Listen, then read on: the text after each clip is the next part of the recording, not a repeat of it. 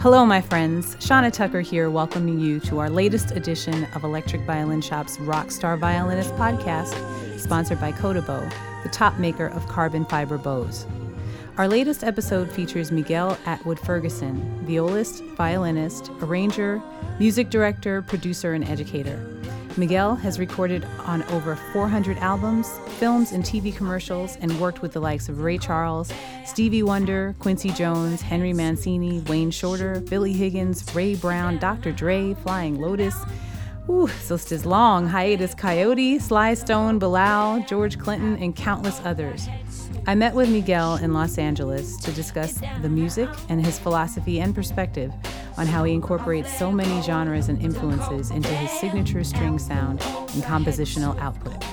Here's what he had to say. On the splash page of Miguel's website, there's a selected discography. And I don't know, I'm just making an assumption that the selected might mean that there's still some stuff on that's in your discography that's not even on that page. Right. Okay. I discovered so many albums like where you're either a session musician or an arranger, producer, composer, like the new Marvel Comics series Luke Cage, or one of my favorite Showtime shows, Dexter. Oh, yeah. Several seasons. What? Or Battlestar Galactica, Disney's The Wild, the movie The Birth of a Nation. Come on, man. This list is so long.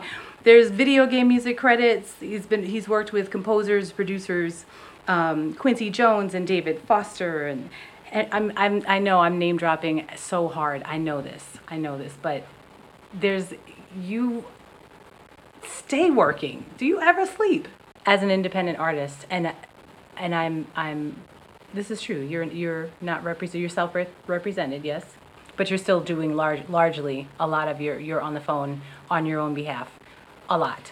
Yeah, even with my manager and my senior consultant, and I have 2 different booking agents. I have an assistant.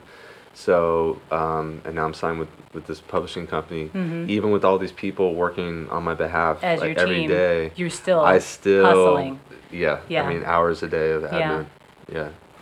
Tell us about your evolution into all these different yet related musical zones, especially as a classically trained violist. And I'm making assumptions because I'm gonna assume and have you tell me that no, actually I started this way. But as a violist, how did you get from here to, or from just playing viola to this long list of slashes and dashes and many hats? So being in this musical landscape, it was natural for me at 4 years old to want to play the violin. I was at a Suzuki Institute. I was going to ask you about who started Suzuki. Yeah, I did, and my brother was a pianist doing Suzuki. So I saw all these young kids playing violin. I'm like, well, that's where it's at.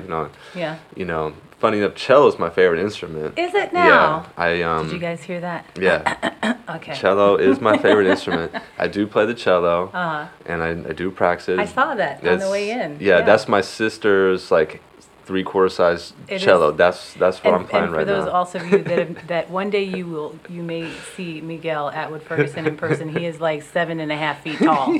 So to be playing on a cello that is not full size, you're like playing a viola da gamba. Exactly. Basically, yeah. So to answer your question, that transition came from doing the classical thing, and my love for classical music grows every day. I practice it practically every day. I love it. I rather approach it as almost like a hobby than to do it for a living. Yeah, I mean, I love that music so much, but when it comes to the music that I want to present around the world, it just happens to be more influenced by classical music, but not necessarily be in that genre specifically. So I just started branching out in high school. In high school. Yeah, so. And was it, because you had mentioned that your parents listened to pretty much everything. Yeah, I think that was the unsaid. They definitely want me to pursue classical music, and for whatever reason, both my parents felt like that was the best music and perhaps the safest path for me. Um, they're wrong. Safest.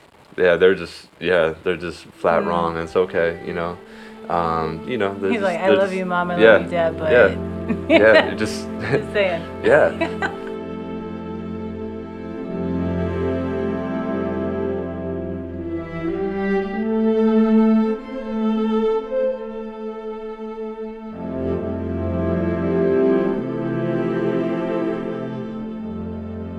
You know, kind of like what Duke Ellington would say there, or was it Louis Armstrong? He would say there's two kinds of music, you know, good and bad. That's And right. obviously much more than that, everything in between. But so either it moves us or it doesn't. Right. You can call it whatever you want. Right. It was my uncle that really turned me on to like John Coltrane and Art Blakey. And then that's when like my world just, Shifted. yeah, just really opened up. Yeah. You know, because I grew up on like some Motown and Jimi Hendrix. Yeah.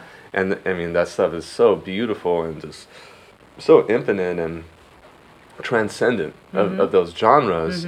But it wasn't until like I got into jazz did I start to be able to like put 2 plus 2 together. Yeah.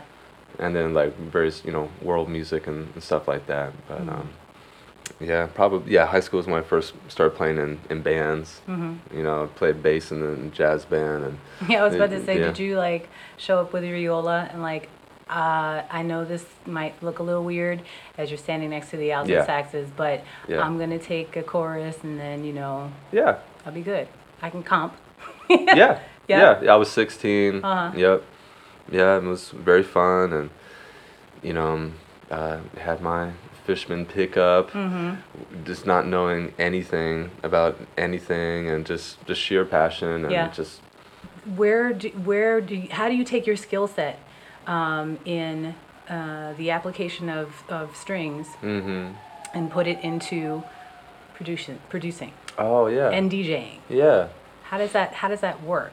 Yeah, well, essentially more what I do is I go through most of my recordings. I have mostly CD. I have some vinyl, and I make all these different playlists. Dig it. And you know, so I have thousands of CDs, and you know, I love to listen and learn. So I'm constantly like filing, and then I'm simply selecting what songs to play at whatever radio show I'm doing or engagement.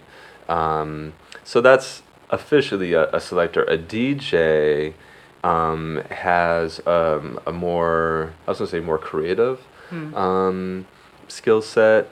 Or I should just say a different skill set, which means that they're doing more things on the fly. I see. A DJ in like the more creative sense of the word will be doing all sorts of creative things on the fly, like changing tempo and mixing things together, and scratching, and so, things of that you're not nature. Putting the headphones on in between your shoulder and chuka chuka. I mean, not at this point. I mean, I have done some. It's really fun, but like I'm starting slow. I'm taking I baby can dig steps, and it's just so fun.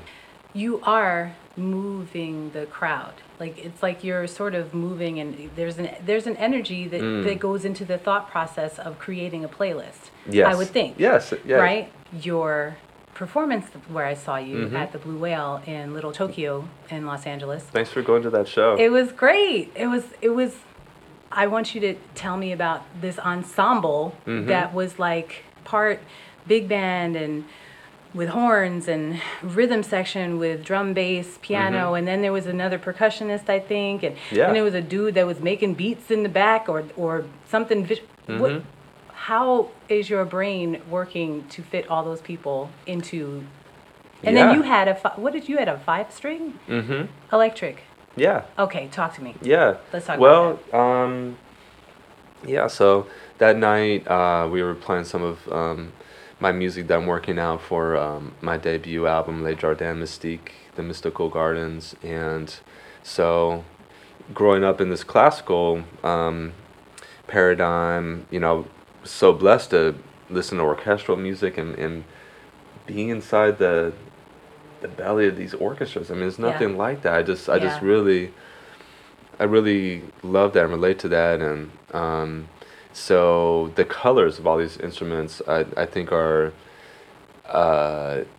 closely related to like all the different types of people there are in the world, you know, and So like so yeah, each instrument yeah, has a personality. yeah, Interesting. and yeah. But going with that particular ensemble, is that it was mostly you were the only string player, Yeah, but you're saying that each of these instruments have a personality yeah, similar to humans yeah, walking and contributing yeah, to yeah. the conversation or to your world. So how does that how do you write for that ensemble? Do you say, "Oh, this is the conversation that we were having," or "I want to talk about this," or "This is the story that I'm going to tell"? How does that have I I just want to sing get into your everything. mind a little bit. You sing everything. Yeah, I sing, or hum everything I write, because what I'm able to readily sing or hum means that it's more essential. You know, because Interesting. I can write some heady stuff, and it might be kind of cool, but I don't think it's going to touch my soul and other people's soul as deeply. So that's one thing I learned. But anyway, Mr. PC Paul Chambers, when he takes these solos, he's using the bow a lot, and he hums. And obviously, there's many musicians throughout time. I mean, thousands of people that do this.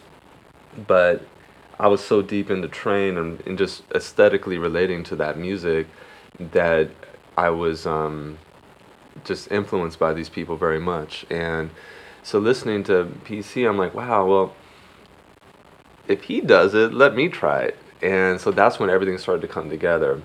Did it tend to make more sense? Like, oh, if I can sing it, then I can play it. And if I can play it, I should be able to sing it. Right. And then you're internalizing. Right. And so then I started to do that with my writing. Which makes your intent Yes. go to a totally different level. Yeah. Yeah, and just unify. Yeah. So that's the thing. It's like we're constantly studying all these various all these amazing aspects of what goes into our artistry, and it's great.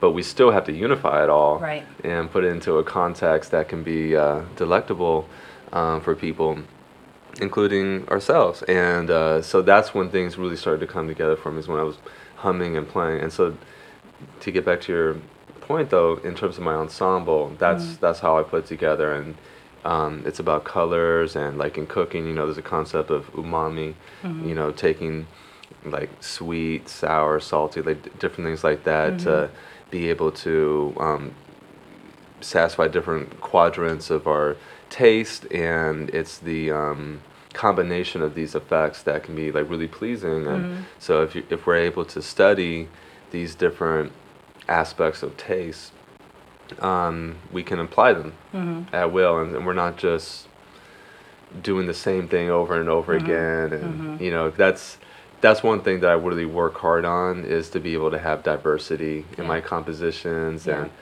I mean, there's a lot of great artists out there, really amazing artists, that release music, and almost every song on their album sounds really similar.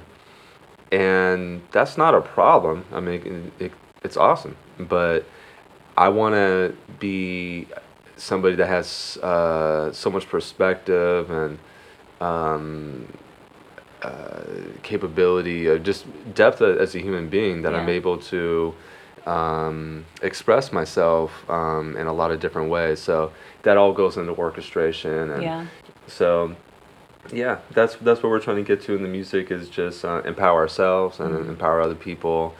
And I want people to feel happy that they were born as who they were born as. You know, let's go all in. Into something else. Yeah, or compare themselves to other people and like wish they were somebody else, or like try to be something that they're not. Just like do you, and just keep on digging into the dignity of your own life, and things work out. You know, hard work and like really learn how to love yourself. I think it's an infinite thing. We're going to take a moment to introduce you to our podcast sponsor, Kodabow. Kodabow is the premier family of carbon fiber performance bows for violin, viola, cello, and bass. With a deep commitment to supporting the string community from day one, Coda Bow unites the time-honored traditions of bow making with the future of advanced materials to pioneer a family of bows unsurpassed in performance and beauty. Electric Violin Shop sells a wide variety of super strong, super responsive Coda bows for every style of playing and budget, from the diamond to the jewel and the prodigy. Learn more at codabow.com or shop and buy your next bow at electricviolinshop.com. And now, back to our interview with Miguel Atwood Ferguson. What's your gear like? Do you still have a Fishman, or I forget what's the your name. setup now? So there's like 3 or 4 different levels of like setup I have based upon how loud things are. I mean, Yeah. definitely Okay. volume pedal is definitely Yeah, something compressors. that the volume pedal is really nice, so I can like also use it as an on and off switch. I mean, Oh yeah. yeah, and then you can have a couple gradations of sound, like maybe like an ensemble volume, then like a solo volume. But so I also use the 5-string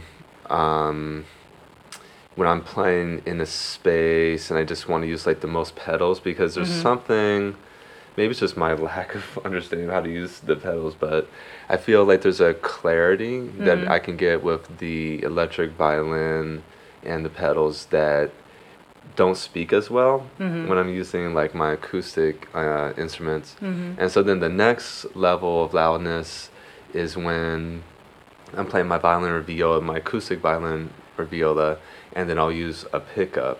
What's your amazing definition? The other thing that I do quite a lot is just use a DPA lavalier mic, and so then that's the softer thing I can where do. do you put it on your instrument, or do you put it on your body, on yourself? I put it on the instrument. Okay. And so it's essentially.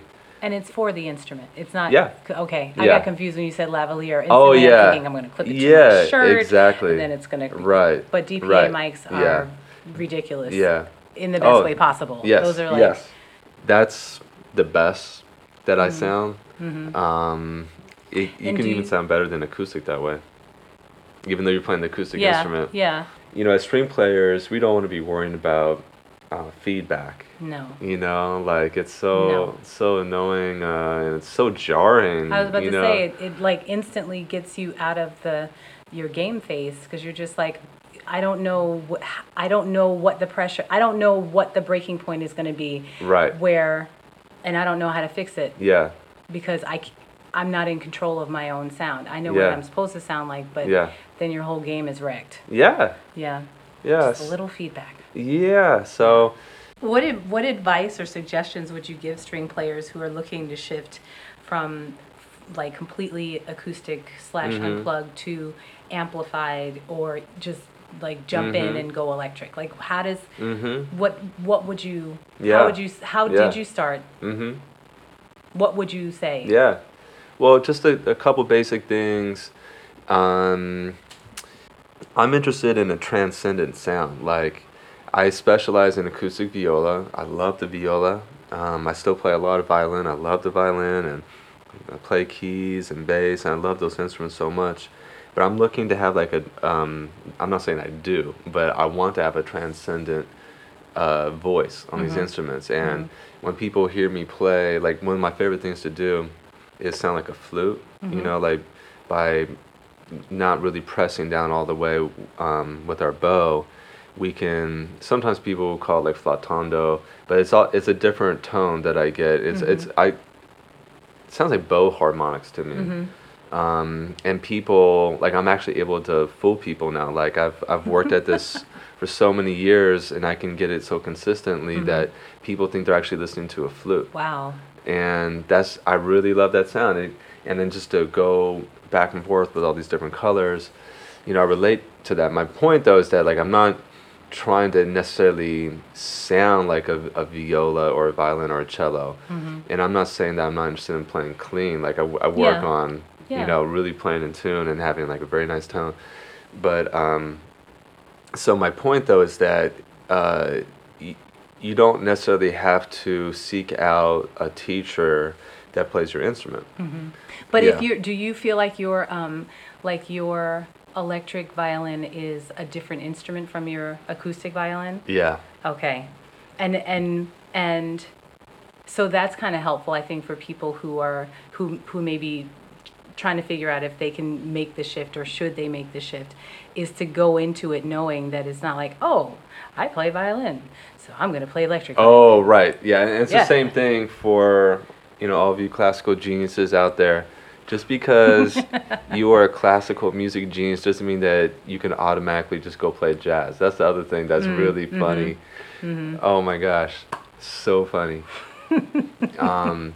So It's not automatically translatable. yeah, and it's not necessarily easier. Right. But the other two things I was gonna say real quick is, in terms of recommendations, making this joyous leap into improvised music or any genres, that get in touch with like your voice. Even if you're playing classical music, like if you can sing and hum what you're playing, but that really is, I think, the fastest way to get in touch with your own likes and dislikes, and practice different scales that can work in different genres. Like the minor pentatonic scale, 1 minor 3 perfect 4th perfect 5th minor 7th octave was a scale that I started shedding, that I found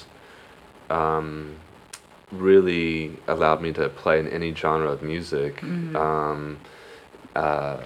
with the most ease. Explain pocket, Yeah. quickly for the Yeah. people that Yeah. that are like, I don't, what? Oh yeah. Changes, what? Yeah. What's a pocket? Yeah, well, again, I'm not an authority, but one of the ways I would explain pocket is where a musical phrase is fitting into the beat rhythmically, and also with the feel of it, because most important is the feel of It's everything. is even in classical music, it's the feel.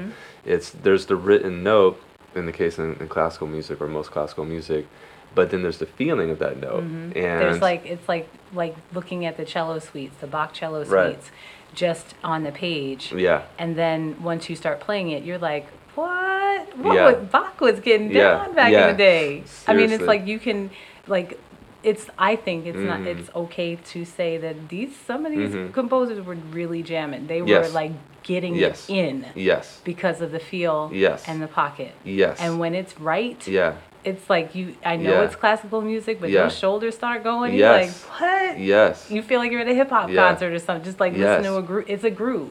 yeah. Yeah. And so I think it's a highly intimate and personal thing, and I don't want to tell someone how they should groove or feel pocket. But my point, though, is that let's educate ourselves to be aware of our pocket, and hopefully we can. That we have one. Oh yeah, And more look than one. to find it. Right. Yes. To find them. Yes, Yeah, and to yeah. develop it. So yeah, the word pocket can refer to kind of like the feel in regards to rhythm and time, and sometimes a pocket can be like danceable, and it could be like James Brown or something.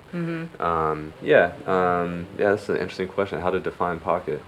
I know it's like Yeah. something that's like, it's not so much like the two types of music, because there's more than one pocket. So it's not like, but it can Right. be like either you have it or you don't, and it's not that it's like an intrinsic thing that you're either born with the pocket or you're not. It's not that. You just have to find where Yeah. your pocket is in the given situation, because as Very you said, well it's said. going to change. It will change. Very well said. But you have to be malleable. Like, you have to be okay Yes. with knowing that you Yes. have several, not just, this Yes. is my pocket, I'm going to come in here Right. and do my pocket every Ex- time.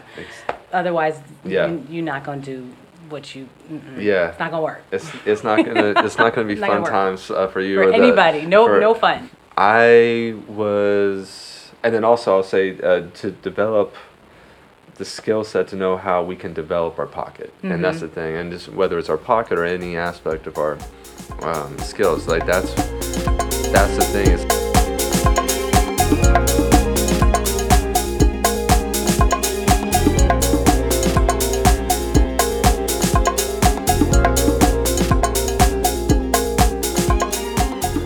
I went to a master class with one of my favorite musicians, and a great educator, one of the greatest pianists of the last 100 years, Kenny Barron.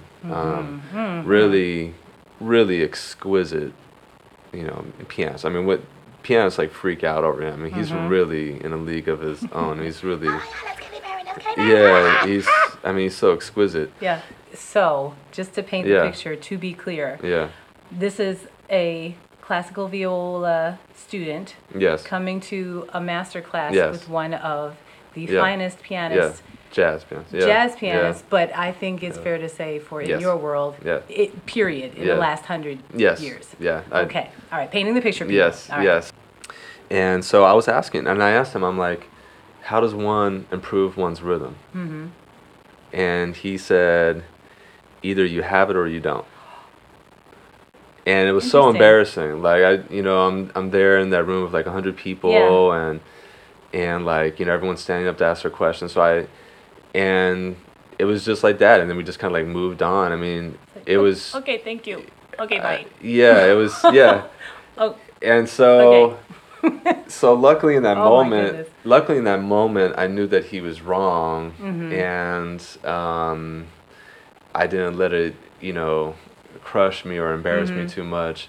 But rhythm, in a way, kind of is king. Like even harmony. But there's rhythm within harmony. Yeah. But timing is it's everything. It's really, that's why they say it, because it really is. It's like if you've never been introduced to syncopation, how do you know that you either have it or you don't? It's like you have to be able to get that into your pulse. You have to develop it like anything else. People say they can't dance. I can't stand it when people say they can't sing. Because I'm like, dude, if you're a human and you have vocal cords, you can sing. Yes. But we look at life like it's a mirror, and we say, if I can't do it like that, that means I can't do it. And that's not true. You just have to, but when you're playing with others, you can play well with others by developing that thing. And there are ways to do it. Yes. But I want you to talk about the Codex and how you can get it. Oh yeah, it's free. It's something that I started developing for my improvising string quartet, for us to work on our intonation and work on becoming better improvisers and just more expressive players. And then it just became such a passion project that I just started releasing it for free. And I will publish it someday, and I'm working on one of just my original phrases too. But basically, every time I hear a phrase, and I'm going to start developing more of like rhythmic phrases as well. But so far it's just only been melodic phrases. And so whether I'm listening to Bach or some beautiful Persian flute music or any music I'm listening to, and I hear a specific phrase that jumps out to me, and it has like some type of like unique qualities that I think are like highly personal, or like something like really interesting with it, I transcribe it. And so this has been a really fun thing though, the phrase codex. That's what I call it. And so it's like, I don't know, almost 2,000 measures now, like, it's 54 pages, and I have it for, every different clef or whatever. And the point though is to take one of these phrases and put it through every key, with or without the metronome, and try it in different tempos. And it just is such a joyous thing. Like, it gets you in touch with yourself, and that's the point, is that whether you're studying with somebody or mimicking somebody, it's to get to the rival place of of hugging yourself and like how awesome we are as an individual, and to really keep on developing what we have to add, you know, to the global, I mean, to this world, and like this ongoing beautiful passage of time, you know, that we're experiencing. We have something to add, you know. Our perspectives really matter, and it's really sad if we don't have the I don't know, self-respect or the discipline or any of these attributes to speak our voice, you know. So this phrase codex is also a celebration of all these amazing spirits that we're around now and that have come before us, and it's so fun to like play one of these phrases and then you put it in a different key. It's almost like a different phrase, and then also there's this beautiful thing that happens when you take a beautiful phrase and then you take it in a different key, whether you're going down by half steps or going up by whole steps. It takes on a life of its own, and it's like string yoga, you know. And then when you go back to String yoga. Yeah, that's another name I have for it. I can dig it. And then when you go back to compose your own music, or you go to improvise, and you're going to be so much more free, and you know, hopefully enjoy the space. You know, we tend to fill up too much space, you know, as improvisers. You know, so it's it helps us be able to breathe more. Yeah. You know, so it's just a fun. I'm tool. getting one, especially now that you said that it's in every clef, because the one that I saw was for C instruments, and then it was in treble clef, and I was like, okay, I guess I could Oh no, every transcribe clef. this. Oh no, Getting it. I haven't. Is it on your website? Every 6 months on my Instagram, I just put up a link. So I'll email you the link. Okay. Yeah. I'll take it. Yeah, I think it's up there right now. Yeah. I'll find it. I will have it. Yeah. I will have it. I want to shift into Dilla. I want you to, because one of the earliest recordings that I heard of yours was the Suite for Ma Dukes, which is now a documentary DVD. Yes? Or a DVD. It is a piece for a large orchestra, 40-piece, yeah, I think? 60. So, excuse me. 60-piece orchestra. And it's not a requiem, is it? Or is it? You know, I definitely have the African approach and Buddhist approach to death. It's a thing to be celebrated. Yes. Just a very joyous orchestral celebration of what many people think is the greatest hip hop producer of all time, and that's cool that you're saying even beyond the world of hip hop, he's a producer. Yeah. And he was so passionate, and he really studied music from all around the world. Right. And you hear that in his music, and he played many different instruments, and cello was his instrument in high school. And We keep coming back to this. Yeah. Keep going. Keep going. I'm just saying. So clearly he had good taste. This is what I'm saying. Okay. Yeah.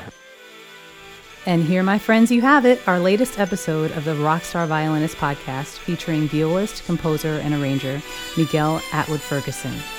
Even though our podcast title lures you in with the mention of violinists, here at EVS, we're committed to introducing you to string players who rock on more than just violin.